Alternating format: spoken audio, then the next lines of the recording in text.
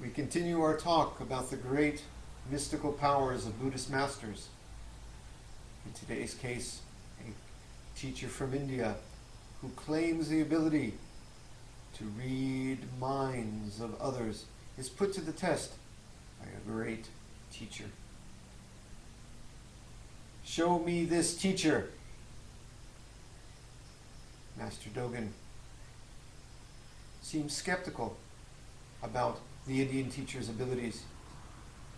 Not because the teacher has the ability to read someone's thoughts or not read someone's thoughts. It's not about those thoughts, you see. When we spoke about this last time, I said it's about touching the nose, pulling the ear. The most ordinary is extraordinary. But in Master Dogen's view, the extraordinary is also extraordinary beyond extraordinary. It's not about some magic, the ability to fly through the air. It is so much greater than that. Where is this Buddhist teacher? Where is he not, says Dogen? He is here. He is there. He is now. He is now beyond now. The Buddhist teacher is the tree behind me, the stone.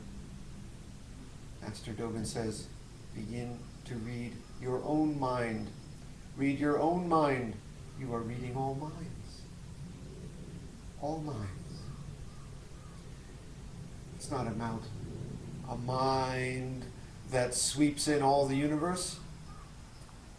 It is about the mind realized in all things in the universe, dancing, totally exerting themselves. This is the mind. It's not just here. It's not just here. It's not just there. Where is this mind? Where is it not? Master Dogen says if you can read the Buddha's mind, nothing is left out. What is there not to read? So you do fully penetrate all minds.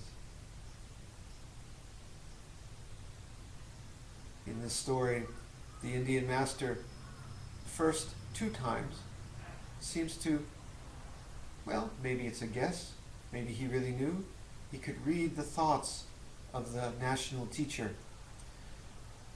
You're supposed to be a great national teacher, but you're thinking about going to the boat races. Could he really read the teacher's mind?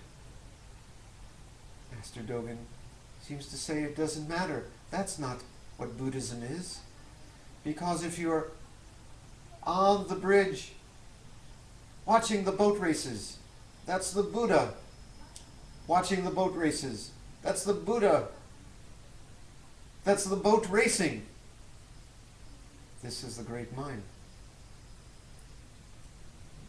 The Buddha is in the eye, it's on the nose. The Buddha knows all minds.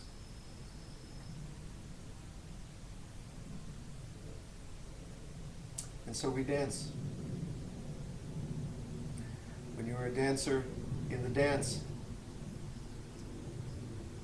and all is spinning around, and you are spinning around all this great life world dance,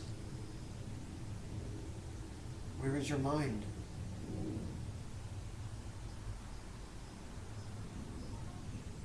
All is totally exerting itself in constant expression. All the dancers are of one mind. All the world is of one mind. Dancing its dance. Where is this mind not?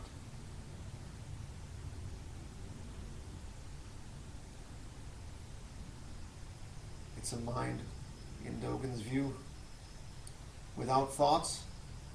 It's a mind totally expressed in thoughts. When you can see the thoughts for what they truly are. This is the beauty of the dance. This is the beauty of reading minds. This is the beauty of Master Dogen's